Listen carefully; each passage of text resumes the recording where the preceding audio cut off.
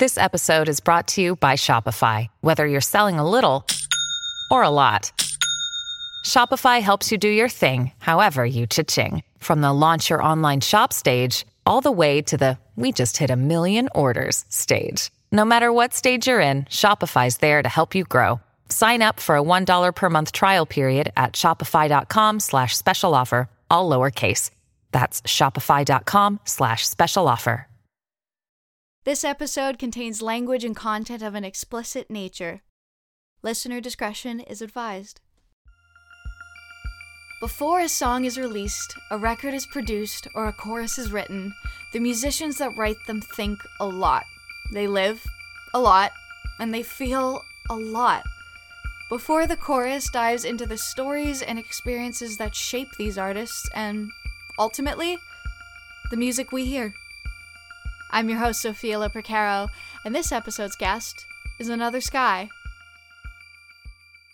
Another Sky are a London-based four-piece comprised of Katrin Vincent, Jack Gilbert, Naomi Ladune, and Max Doohan. Their songs manage to be anthemic and urgent, tender and vulnerable at the same time, which makes sense. They see the ways in which mental health and the state of the world are interwoven, often leaving our generation in a state of overwhelm. I Slept on the Floor, the band's debut album, covers the many ills of the modern world, offering a sense of hope through each call to action. Katrin joins me now to discuss. I've been really excited about this podcast. As soon as you put it out, I was like, oh God, I want to ask to be on it, but also, is that awkward? And then we literally texted each other at exactly the same time to say, hey, do you want to do this podcast? I mean, I knew from the second that you guys hinted that you were finally going to release your album, I was like, they're going to be on the podcast. I was going to like force you to be on it regardless, which I can do, whoever is listening to this, because Katrin is one of my closest friends. So don't worry, we know each other. It's all good. No forcing required. No, this is why, like, this is an episode that's very special to me, because I've been watching Katrin and the rest of the band just go through all the ups and downs that came before this album. So this has been a long time coming, and I cannot just like even begin to say how proud and happy I am. Oh, Sophia, thank you so much. Oh, I'm gonna cry. I won't cry. Not yet. There's so many things that we have to discuss. Cry at a different time. All right, so where shall we start? So this album is called I Slept on the Floor, and you're not the only person that used to sleep on the floor. When I was a kid, I like really loved lying down on hardwood floors. I don't know why. I just really did. Really? Was it to do with like anxiety or anything, or was it just felt nice and safe? It was weirdly comfortable, like the rock solid wooden floor. I don't know why. It weirdly has nothing to do with my anxiety at all. Yeah, it is like there's something comforting about being a kid and being close to the ground. It's kind of like you can't fall any lower than that. So, you know, if you're there, you're good. Yeah, totally. Yeah. Well, we're going to talk more about the floor later, because of the way that this album flows and the way that each song sort of leads into the next, I really want to go about them in order. It's not something I always do on this podcast, but for this album, I really feel like we should. So we will get to the title track a little bit later.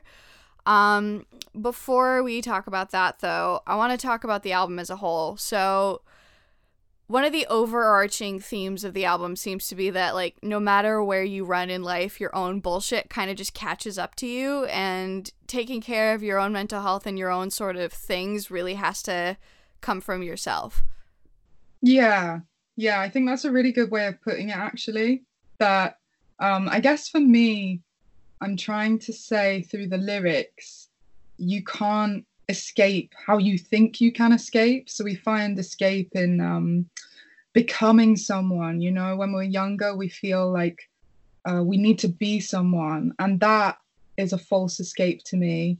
And then other ways of escaping, creating creating a false identity online. Like, there's just so many ways we think we can escape what happens to us in our childhood, but actually, again, it sounds really wanky. Not sure if I'm allowed to swear on this podcast, but you're allowed to swear on this podcast. It sounds really wanky, but I guess the album is kind of a realization of wider society, and that comes with growing up as well. And this realization that unless you tackle everything in a holistic kind of communal way, you can't escape, because there is no way to escape. I think that's what I'm trying to say lyrically. Yeah, no, I'd see that. And another thing that I had written down was that even though a lot of these songs are, you know, super anthemic in a lot of ways, like when you think of Avalanche that has this sort of big like call to action end on it, they're still extremely personal as well. So you sort of hit on this idea of we can't escape and we need to face things from a lot of different angles. Yeah, totally. Yeah. Also, you just take a very personal approach, I think, to everything. I mean, knowing you as a person, you're someone who cares very deeply and is very deeply feeling about the world around you. So even again, listening to a song like Avalanche, which deals with the greater world and not just kind of your own stuff, there's something very, like, it feels like you're very attached to whatever you're talking about. Yeah, and I think when we first started as a band, I'd always say, no songs are about me. All the lyrics are about looking out and looking down at things from a bird point view. And then finally someone said to me, so what actually is the album about? And I didn't have an answer.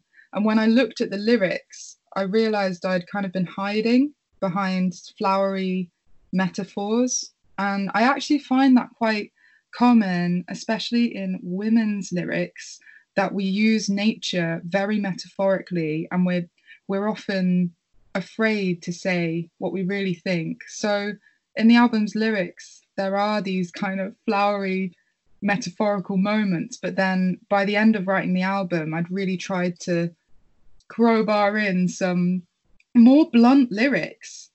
Yeah, I'd say that. It's funny you say that, because I had written down a lot of references to nature being part of this album. You know, you have Riverbed, you have Tree, you have Avalanche, that are all sort of natural occurring phenomena. But then more recently, you came out with Fell in Love with the City, which is a lot more forward facing, you know, like, you know exactly what you're talking about on that song. Yeah.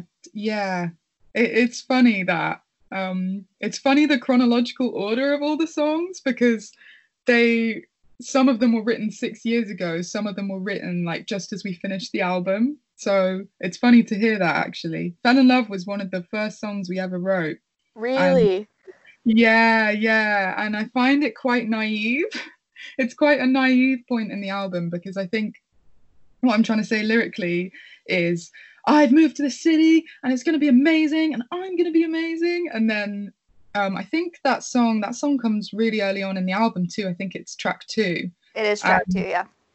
And by the end of the album, I'm sort of saying, oh God, this is not what I thought was going to happen in life and in this city. So yeah, I did change the lyrics when we wrote the song, when we went in with Jolien, the executive producer, because from the early demo of the song, there were actually parts in Latin, which is really funny because I don't speak Latin. Oh my God. Of course you did that, of course. Yeah, of course. So the second verse was in Latin, and I remember going into the studio and saying, oh, Jolien, reckon I should just keep it in Latin? And he was like, no. So that was by the point that my lyrics had started to become more blunt and inward facing. So yeah, I guess what you've said actually makes complete sense. The kind of speaking about an ex-lover and how they were a room, and yeah. Although, I mean, you saying, you know, it is a more naive song, despite the fact that it's kind of an old song with some new parts to it, it makes sense that it comes so early in the album, because in addition to each of these songs being really great on their own, now that I've heard them in the context of the album, they take on a whole new meaning and kind of become part of a larger story. Like what I had written about Fell in Love with the City was that it was kind of like the bright-eyed, bushy-tailed song where it's like everything is amazing and I live in London, it's the best place in the world and I've made it, I'm not in my little town anymore and yay, everything's perfect now, you know? And I think a lot of us that move to big cities after escaping like small towns or the suburbs really feel that, and until the honeymoon phase dies, we kind of have that feeling in us.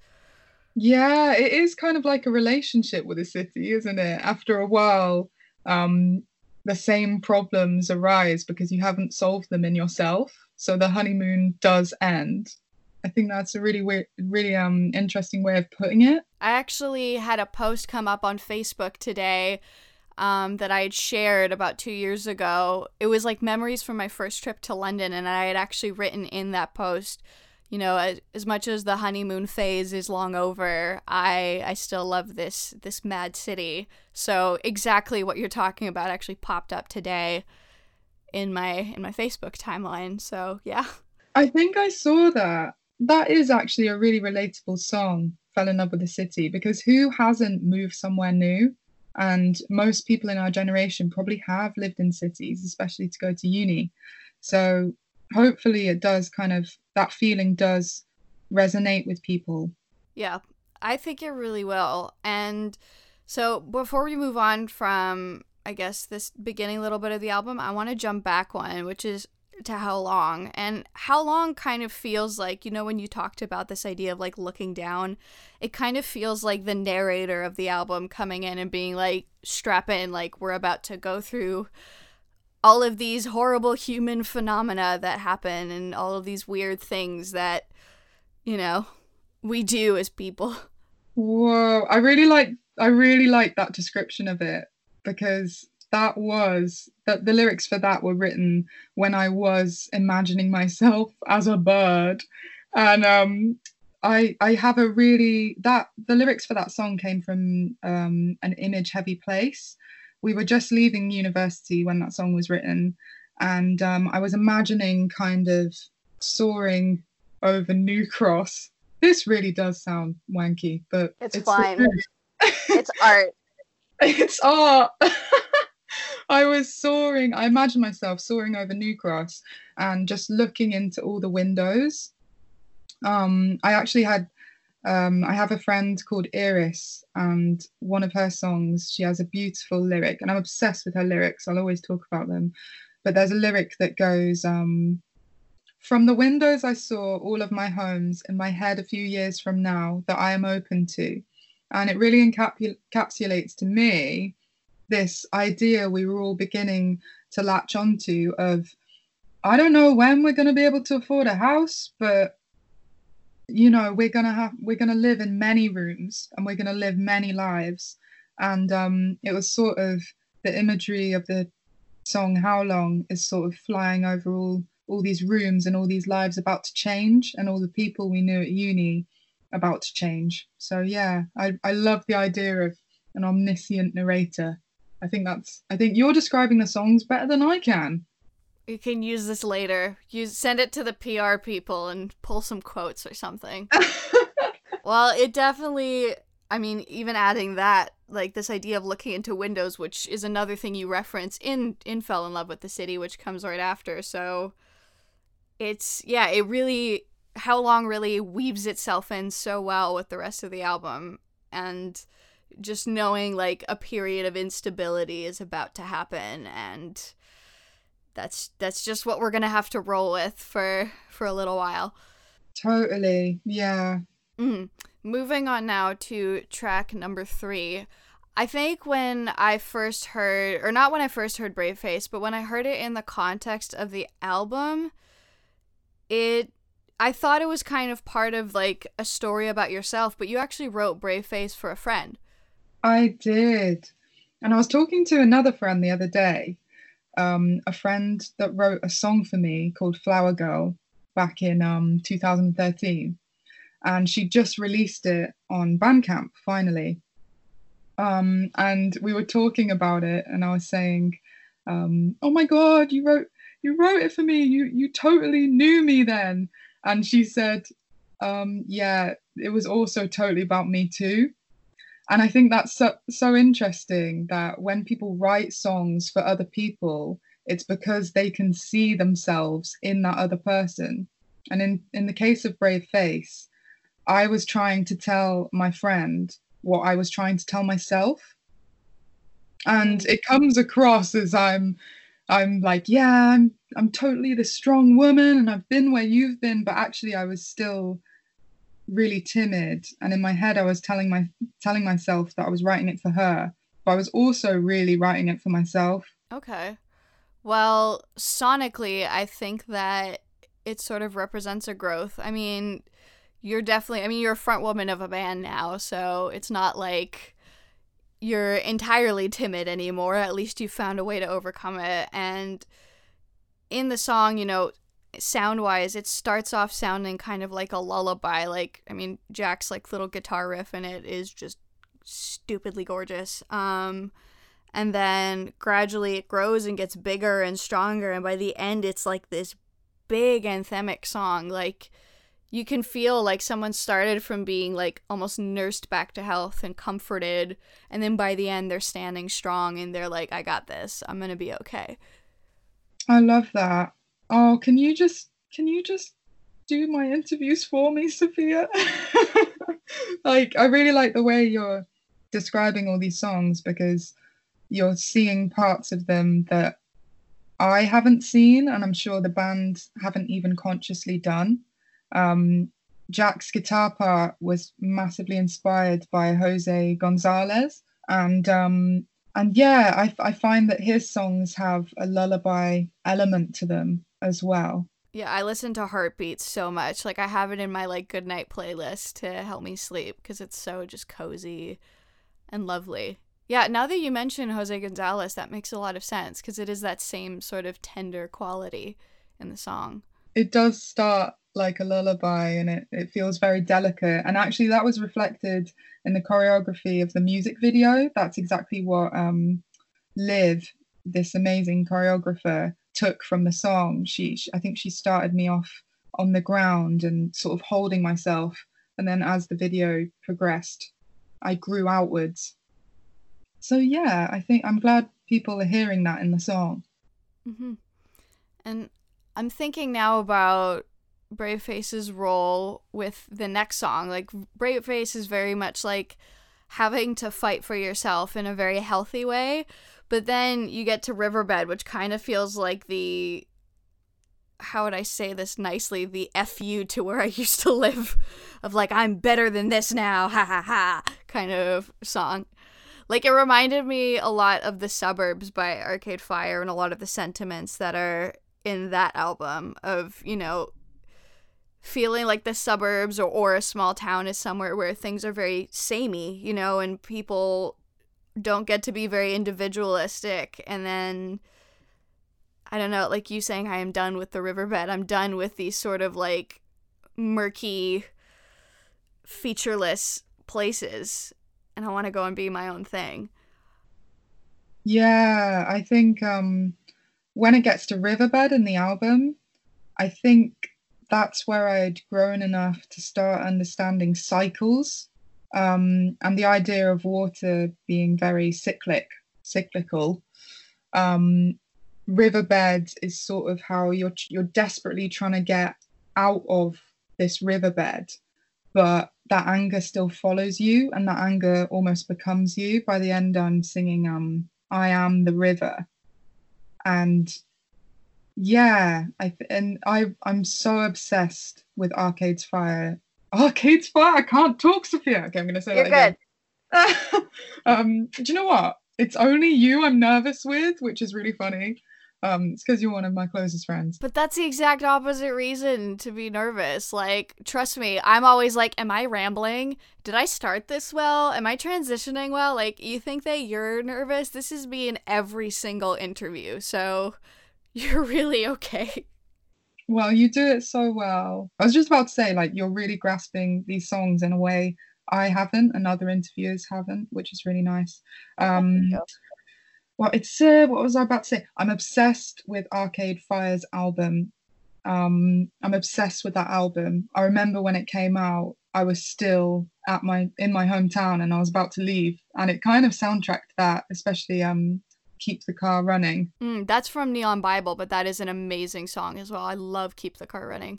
Yeah, and their instruments kind of have a suburban feel. They do. Like, even the open track has that, like, I mean, that piano bit sounds like the kind of thing you'd listen to while taking, like, a bike ride on a sunny day through the suburbs. Like, it's very serene. Yeah, and I really miss that's the one thing I miss, bike rides through the countryside. The further away I get from my hometown, the more I can appreciate what I couldn't see while I was there. I'm sure everyone's like that. Everyone Oh, feels like. absolutely. Yeah, it's funny how, like, Riverbed is such a cynical song, and yet, you know, you can find yourself realizing, actually, in hindsight, some of these things are really great. Like, I lived in the suburb that the suburbs is about, so I understand the lyrics very intimately. And even though I don't think I ever want to live in the Woodlands, Texas again, like, there's things about the quiet and the comforts of home that you realize when you're living in a big city in your little apartment you don't have anymore. Yeah, completely. But despite all that, just because I also enjoy the cynical and snarky tone of Riverbed, Ankle Biter's Precise in Spite of the Lack of Hands or Eyes is like one of my favorite lines ever. It's just so like you're all the same, but you still manage to really cut deep. Why is that? Oh, thank you so much. Yeah, I think the lack of hands and eyes as well, kind of referencing how blind you can be when you're from these small towns because you just don't know and you're not taught. You're not taught about the outside world, or you're taught wrongly, as we're finding out from the Black Lives Matter movement. And I just wanted to encapsulate that feeling of not being able to see. Yeah, or like even when you talk about like everything being so muddy in the riverbed, like all of that sort of creates that feeling of a certain blindness. Yeah. Yeah, or even when another thing that line really made me think of was in conversations that we've had in the past about how, like, you know, obviously being a musician is great in a lot of ways, but it can also be really turbulent. You know, you guys just lost your studio and COVID is happening. And yet I remember, like, you've talked about, you know, talking with people from home about the issues that you face as a musician and them being like, oh, you're having such a great life. Like, why are you complaining, you know? And that stings. It really does. The first time anyone put it into words for me was when I went to a talk at Abbey Road Studios about musicians and mental health. And someone literally wrote, I think it was a psychologist who works closely with musicians, literally wrote on their PowerPoint presentation, part of the problem is that musicians achieve a certain level of success and they might still not be able to live financially off it, but when they talk to their friends and family who aren't in the music scene or the entertainment scene, the response is, oh, well, everything's going really well. How can you be upset? Because no one sees the behind the scenes. Mm-hmm. And it is weird. And it's weird because your struggles aren't the same as other people's struggles. Right now, we're facing, Jack and Naomi have lost their jobs. I lost mine just as COVID hit. So right now we are facing a lot of similar struggles to other people. But before, I had to be really careful because some of my friends are so talented, but the system means that only a few people get opportunities and chances. So it is weird to kind of be depicting the human condition through your music, but then you are living an exciting life. And it does come with its pitfalls, you know, like,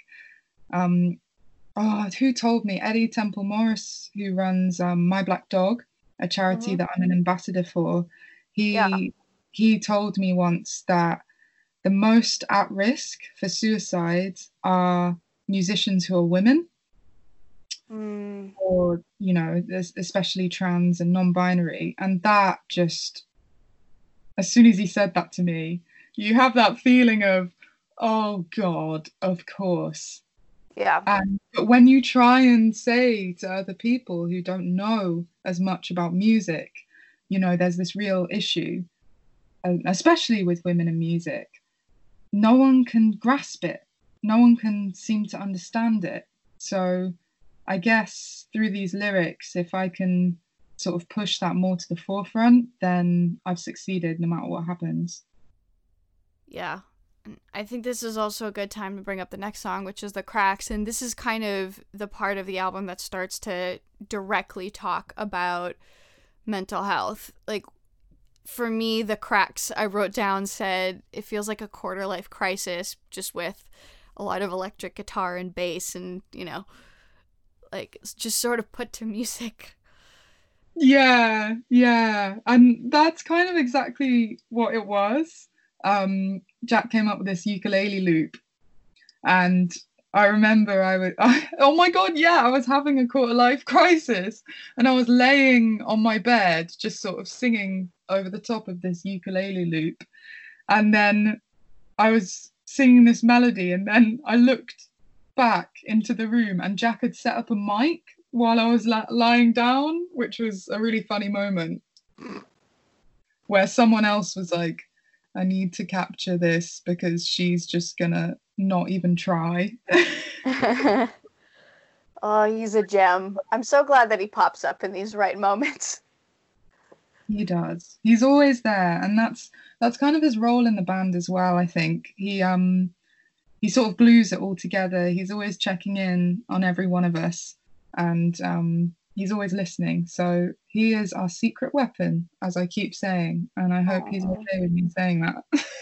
Well, he better be okay with you saying that, because he deserves the recognition. I mean, I've only met Jack like a handful of times, but every time I've spoken to him, I can definitely sense that. He's a caring, good person. So I'm glad that he's there to pick up on moments where either he needs to do something for you because you're having a moment. Not to say, like, that you are not a very capable, strong person and you do a lot of things yourself, but, like, I just love that he was able to pick up on, she has a great idea, but she might be doubting herself in this moment. So let me just make sure that we have this on file somewhere.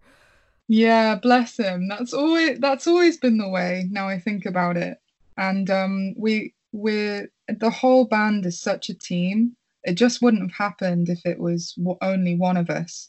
And we've really had to pick each other up over the years and make it a real group effort. So I'm glad that it's actually worked. And I think as well, when you sort of don't come from a huge amount of wealth, bands are just amazing because there's so many ideas floating around and you can bounce off each other. So I think that's been really good for us as a band. Absolutely. And I mean, like, as much as we are talking about, your lyrics and the stories in this album a lot, there's just so much credit that needs to go to Jack and Naomi and Max. Especially, like, The Cracks, I think, is such a great example because there's so many almost, like, call-and response moments in the music. Like, Naomi's bass riff on The Cracks is, like, just one of, like, the gems in your music that I'm always, like, excited for, especially when I listen to that song. When we don't have Naomi, I always tell this story, but there was this time where we were just showing a producer one of our tracks and we had to play it live, and Naomi was stuck in traffic and this guy had to leave. So we were like, oh, let's just play it anyway. And the song fell apart. Oh no. It fell apart. And the way she uses her pedals as a bassist is especially new to me. And we always say the song isn't Another Sky until Naomi's put her bass on, because to me, that reverb bass is our sound and we use it so much. Oh, yeah. No, she's spectacular. And then, of course, last but not least, we have Max. And I have to say, in the way that you guys mixed the album, you can hear his drums so well. Like, he doesn't get lost in the mix, and it just adds so much, like, impact to all of the songs. We get so many messages that reference Max and Phil Collins. Yeah. So many. And as well as that, his digitact is really important. His beat programming. We started off with a Korg Volcabeats when we first started as a band, and then eventually he progressed to the digitact. And so many loops, especially the loops in Riverbed, so many loops have come out of that little machine. So I know I said at the beginning, Jack's our secret weapon, but we're all secret weapons. It's why you guys are so amazing. It's because, like, you each know how to work with each other and make your sounds mesh, but you're so individually talented in what you do that it just comes together in such a special way. Thank you so much. Before we move on from the Cracks, one last thing that I want to add is, you know, despite the fact that it is a song that's a little bit pessimistic and is sort of like ranting about having a quarter-life crisis in a sense, there's the line, "The cracks let the light in." Like, there's that little nod to Leonard Cohen about, you know, how even when things are broken, that's where the light gets in. So I guess I'm wondering, why did you put those two things together in the same song rather than having, like, two separate tracks? So I think I read an interview, and it's the only interview where he talks about what his actual lyric, which isn't "The cracks let the light in." That's paraphrasing his actual lyric. In fact, Yes, it is. Do you know his lyric? I'm going to quickly. I think it's "There's a break in everything, that's how the light gets in." Oh yeah, there's a crack in everything, that's how the light gets in. That's it. Crack in everything. This interview where he still talks pretty vaguely about what it's about, but he references religion and sinning. And in my case, I've kind of repurposed the idea. And what I'm trying to say is the song documents this moment in my life, and perhaps the whole band's life, where I realized that our flaws could be used to our advantage. And actually, when you have these breaks, or these breaks of anxiety and these breaks of deeper, darker feelings, it's trying to show you something. Light is actually trying to shine on what you're going through, and it's something horrible, but it's something you can learn on.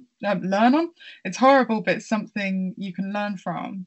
And in a wider view, I think "The Cracks" is one of the songs that represents this wider bird's eye view. I guess what it's trying to say is we are the generation that are kind of cracking open these subjects and really going deep into them, despite a lot of fear around them, and despite growing up with a lot of shame around them. But we are the generation that will just tweet a rant about it, and we'll talk to each other about it, and nothing feels taboo anymore. I think as long as you shine the light through the cracks onto things, you can see. As long as you can see things, you can solve them. Yeah, and you saying that, just for me, it gives the Cracks' position in the album a whole new meaning, because things do get pretty dark after the Cracks for a few songs, and it almost feels like it's saying, you know, we're gonna have to deal with some shit and brace yourself, but we're gonna get through it. Hold on tight, because this period of pain is going to be really important for our growth and for making things better for ourselves. Yeah, definitely. It definitely takes a downturn, doesn't it? Yeah, in an effective way, don't get me wrong, but it goes a little dark for a bit. Yeah, and we did plan that, actually. We have this amazing manager, Theo, and he loves coming up with track listings, and he listened to the album on repeat and sent over where he heard the songs, and the one thing he said was, this arrangement feels like a story. There feels like movement, and it feels like the story you're trying to tell.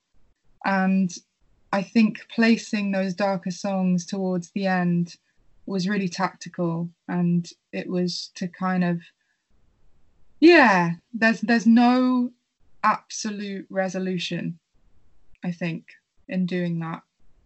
No, but there's hope towards one coming. Yeah, definitely. I'm like, okay, well, credits to Theo for that, because hearing all these songs in this order, I almost thought it was a concept album. Like, I know you've written these songs at different times, but they just sound like they're communicating with each other so much in that order that, again, it just gave a whole new life to each song for me.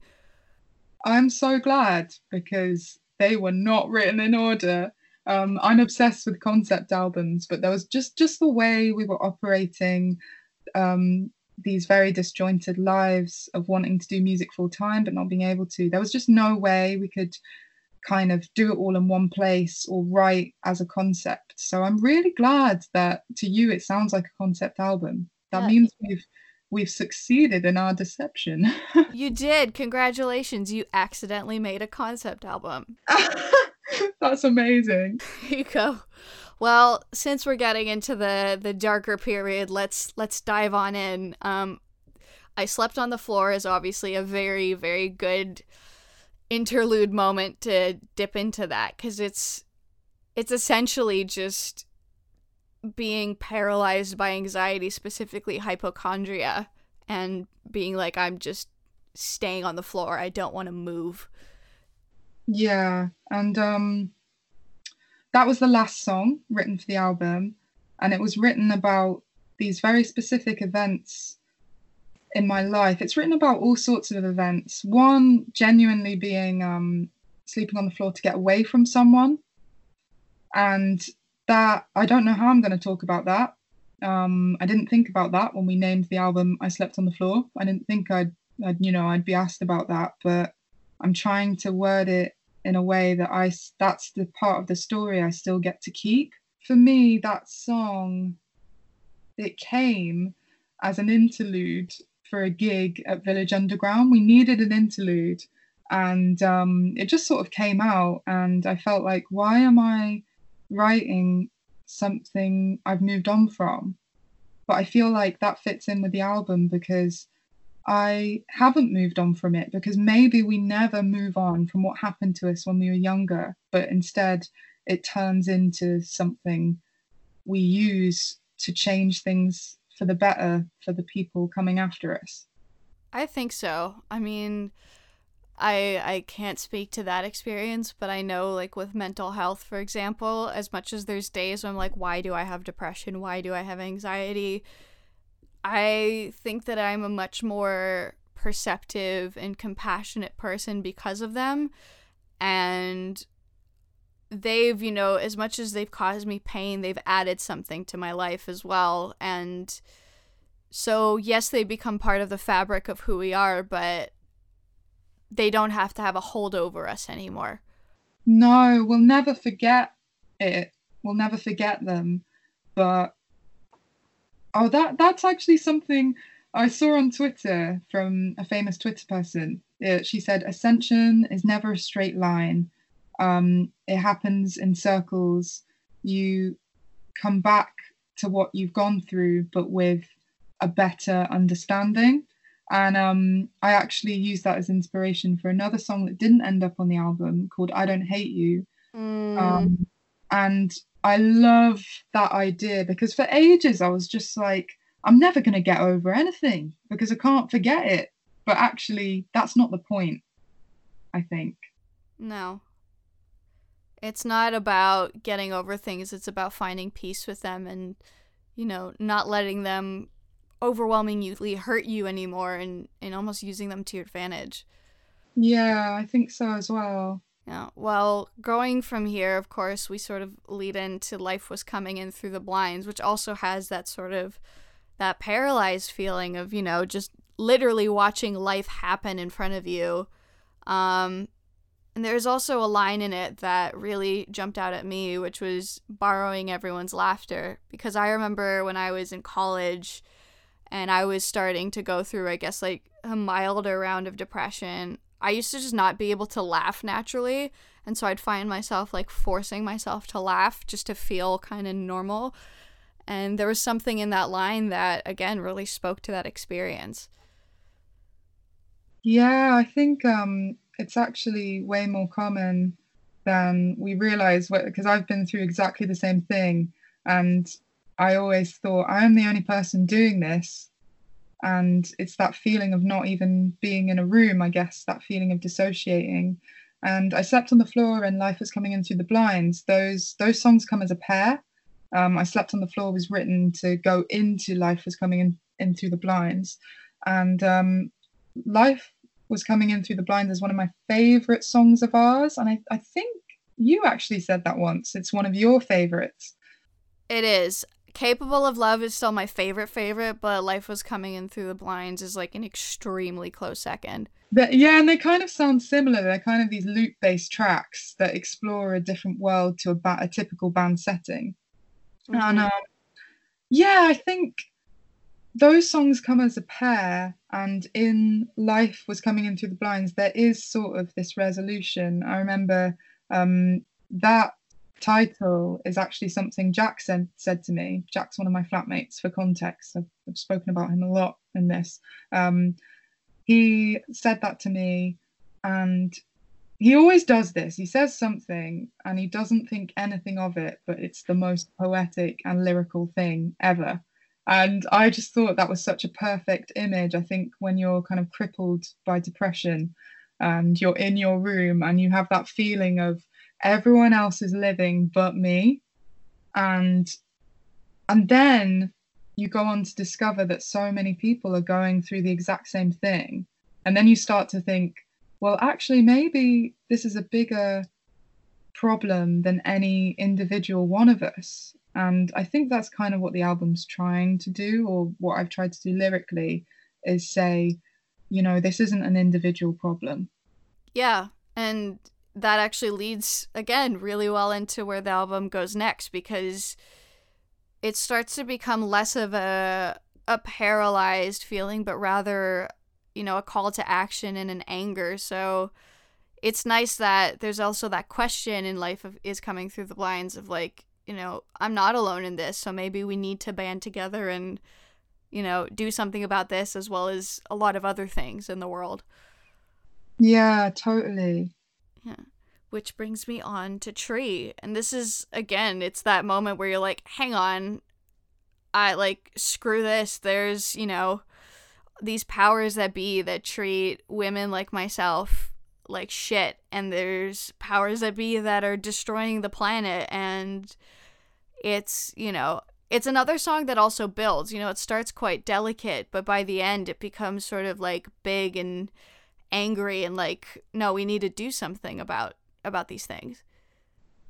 Yeah, for sure.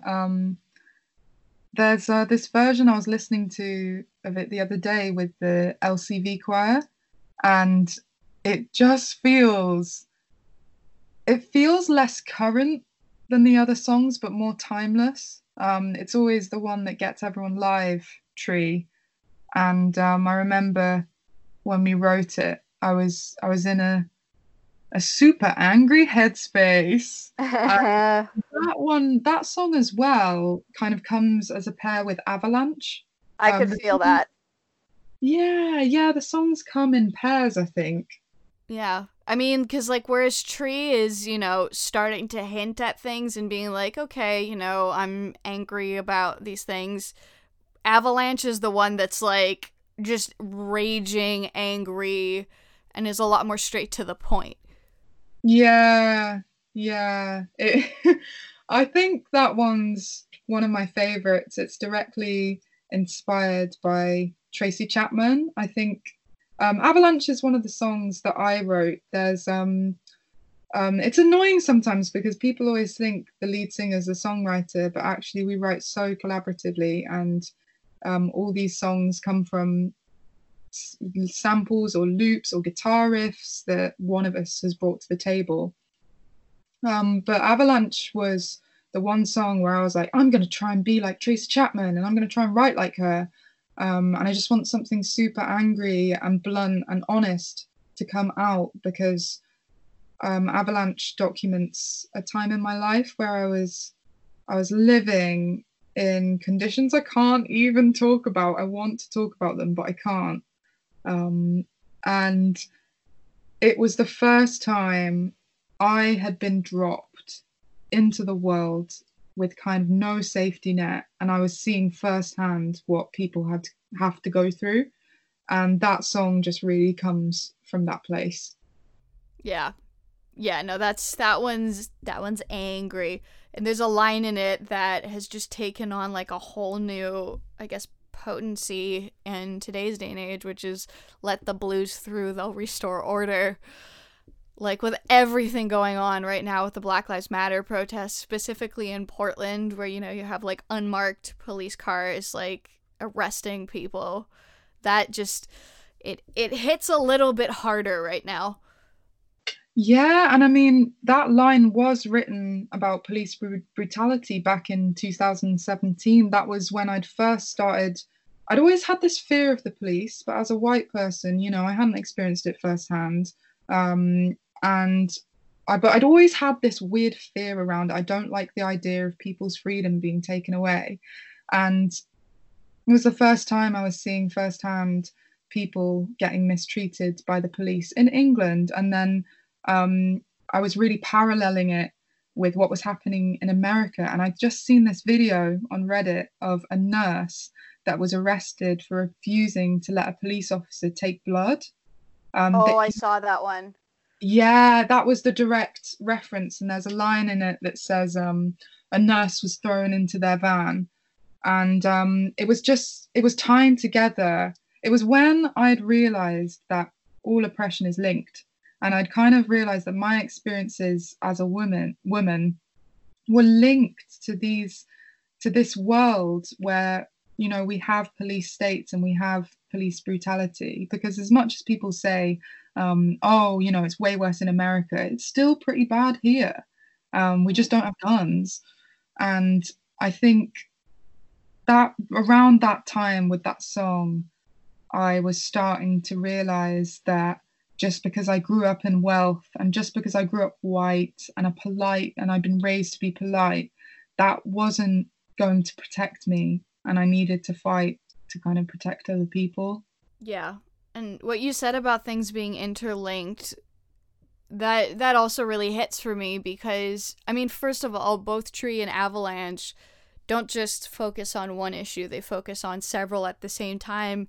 And for me, it sort of represents this overwhelm that our generation is facing. You know, we're dealing with the climate crisis, Me Too, Black Lives Matter, mental health, rising rent, all these things kind of at the same time. And it almost feels like they're all being clobbered onto us. Yeah.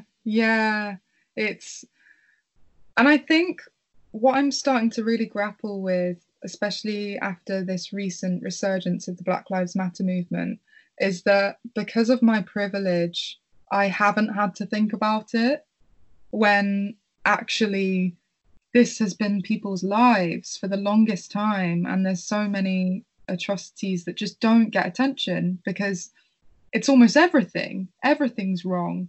And there's no way to organize all of us to confront these issues. But I guess now more than ever, we need to find a way. And people have been doing the work for years. I've just read Angela Davis's Freedom is a Constant Struggle, and it's opening my eyes to how much work people are putting into this. And I just want to join them.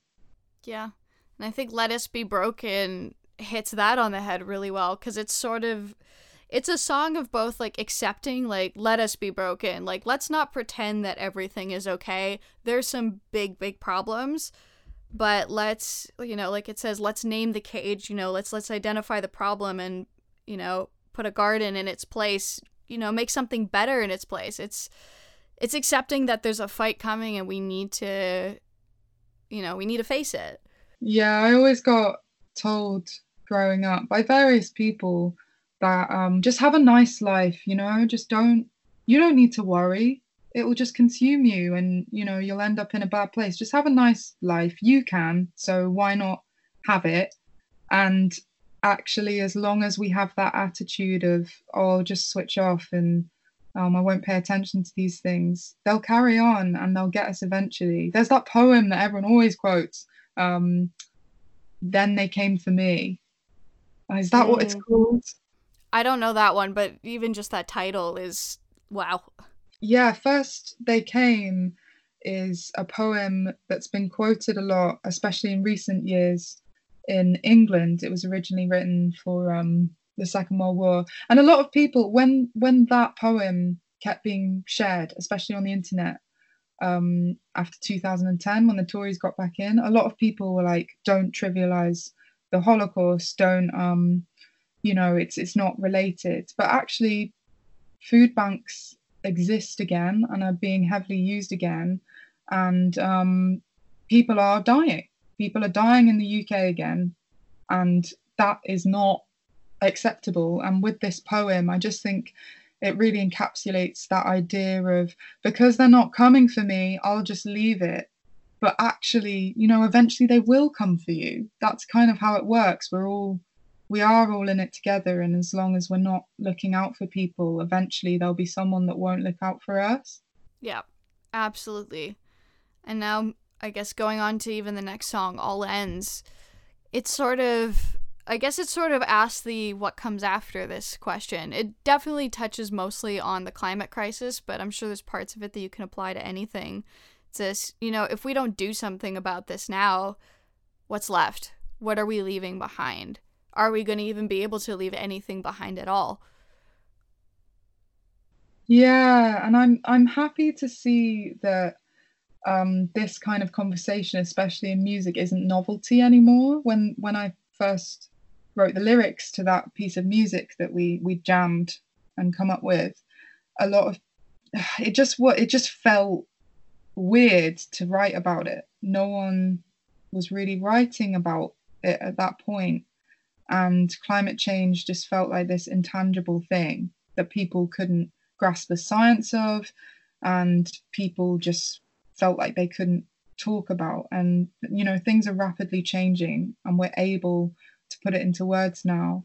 But it was this time in my life, and that song almost pairs with Fell in Love with the City, in that I'd moved to London and I was like, I'm gonna be this person, I'm gonna prove everyone wrong, and I'm gonna make it, and I'm gonna make music happen. And then it was All Ends is this sudden realization that life is even bigger than that. Life is sort of it has to be for the people around you.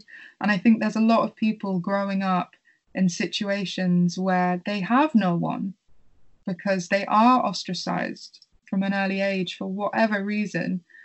And we have created this individualistic society that we need to now beat, because it's just not, things can't change unless we all name it. Going back to Let Us Be Broken, you hit the nail on the head with Let Us Name the Cage. It's almost like, if we can't name or label exactly what's going on, we can't confront it. And I know there was a huge backlash against so-called identity politics. And I always said, you're not used to different identities and identity politics, because it's always been one identity, the white male. And I think we do have to label things, and labels don't feel good. You don't want to be boxed into something. But I've always found power in labels, diagnoses and things. I've found power in it, because then I know what it is and I can treat it. Absolutely. And that makes me think of another sort of concept, which is like the concept of having control over these things as well. Like, I remember back in December, I called you from Montreal and we had like that long conversation about the climate crisis. Yeah. I remember like the way that I was feeling in that moment very much matches, the sentiment of All Ends. It's sort of this like deep melancholy and fear for the future. But what I found, at least for myself, really empowering from that conversation, and actually no, it was something I think that it was a point that you made, which was, we can't fix everything, we can't save everything, but the things that we have control over, we can do.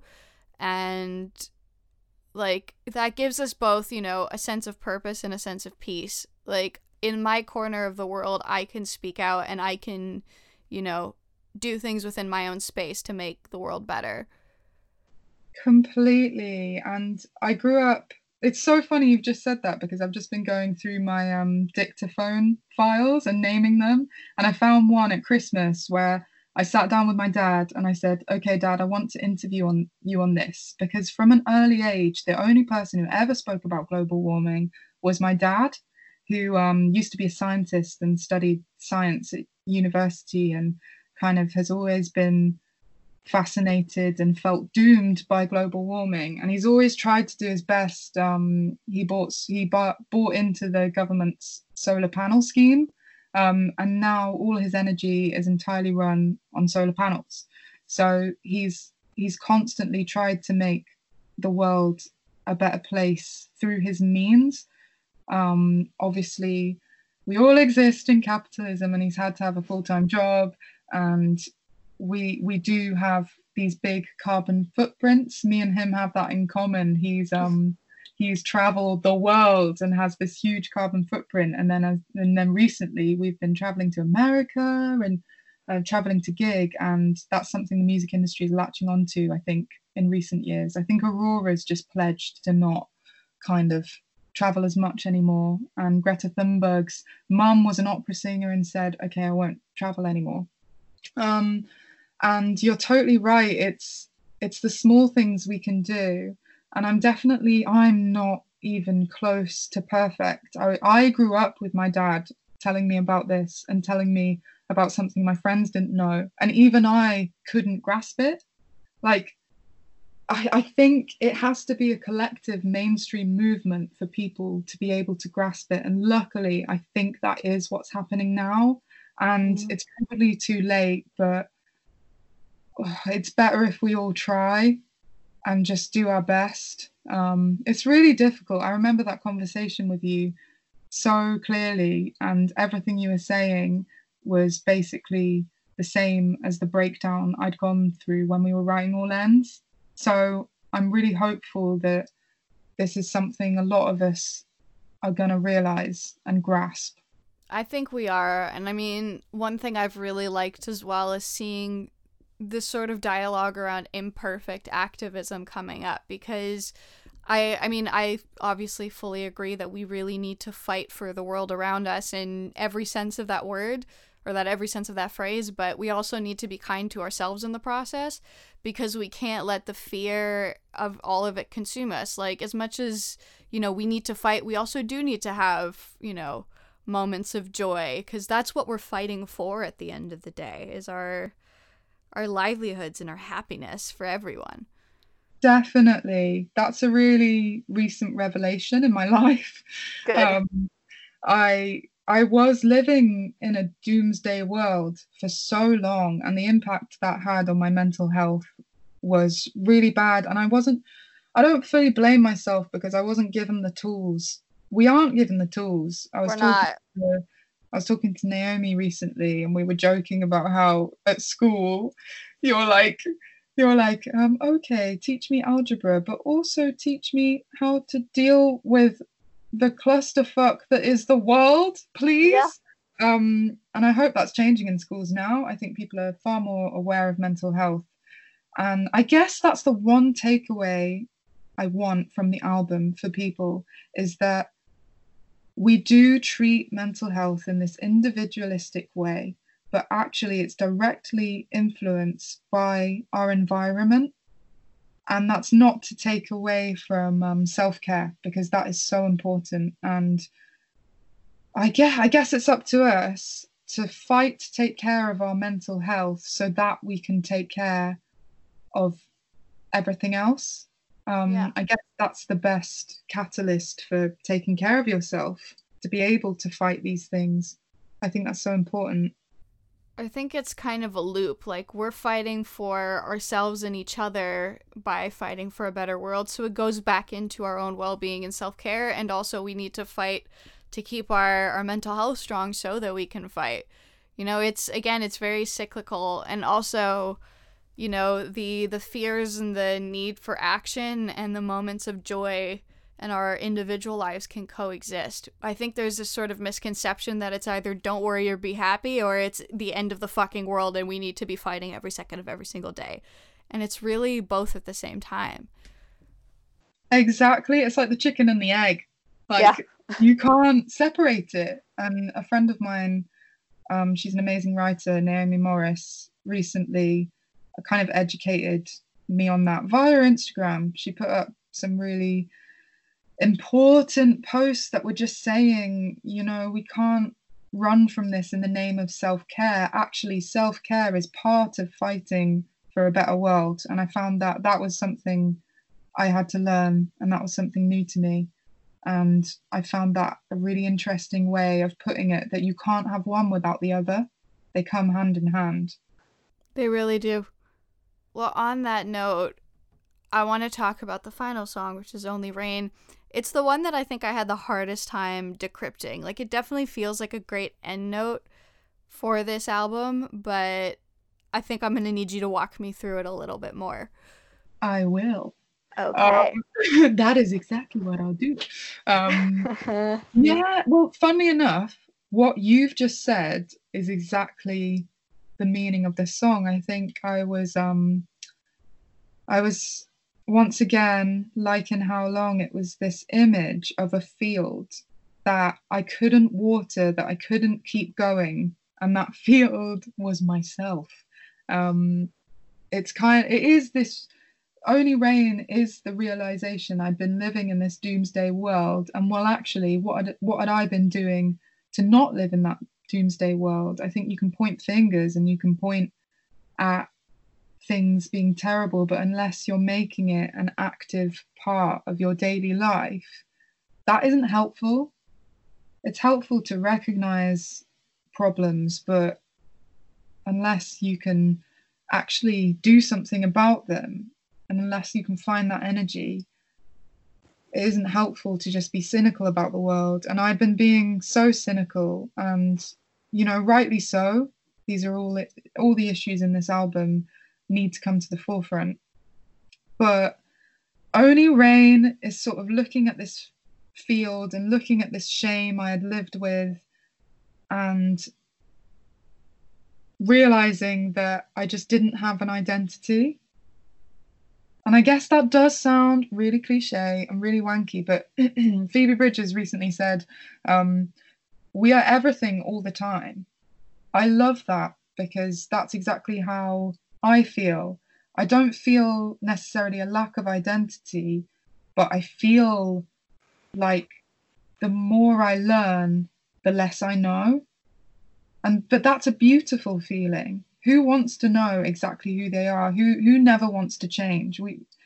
Only Rain is kind of this opening up to a new world. And I remember I had a colleague at work, and I can't remember her name. I need to find out her name because I love this story. She was telling me about the cloudbursts her dad experienced in India.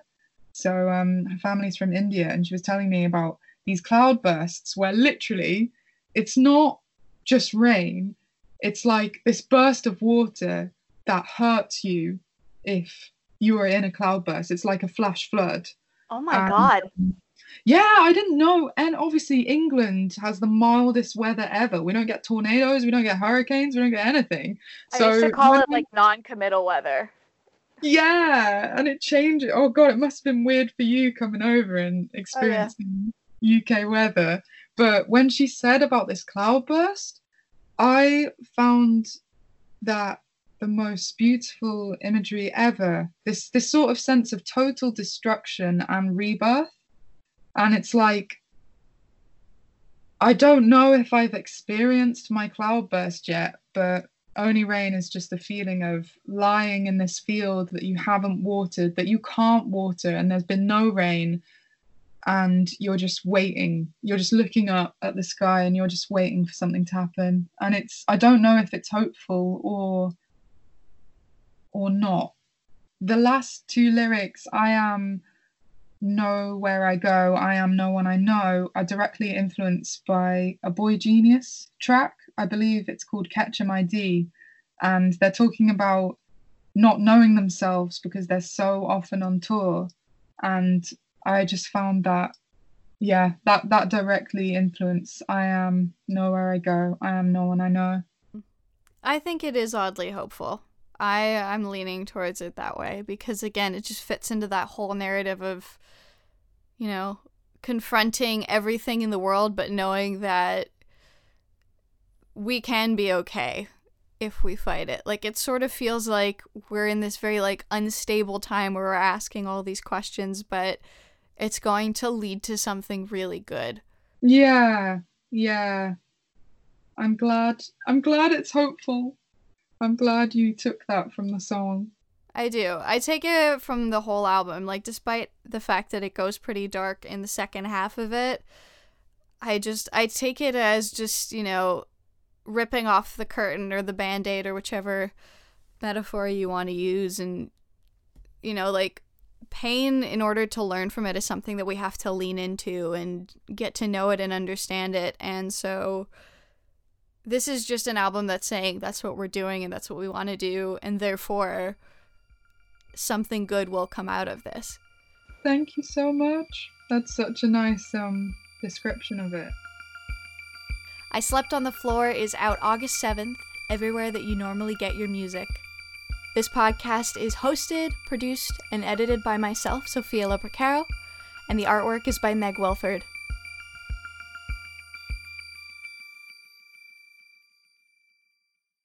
It's lunchtime at Tim Hortons, and we're serving up a special deal just for you. Our new $5.99 lunch deal includes your choice of any lunch sandwich and a side of crunchy kettle chips. Because what's lunch without a little crunch? And the sandwich choice is all yours, like a ham and Swiss, Chipotle chicken wrap, BLT, and more, made to order just the way you like it. Tim Hortons' new lunch deal. Simple, delicious, and just $5.99. Now that's a good deal. Only at your neighborhood Tim's. U.S. only. Price and participation vary. Terms apply. Hey, podcast listener. Do you love talking about movies, music, TV, comics, and games? Then you should be listening to The Great Pop Culture Debate, back and bigger than ever for Season 9. This season, the panelists discuss the best James Bond film, the best Elton John single, the best Nickelodeon original series, the best Batman villain, and so much more. Find the show wherever you listen to podcasts, or head to greatpopculturedebate.com. More than 100 topics are already available. Subscribe today.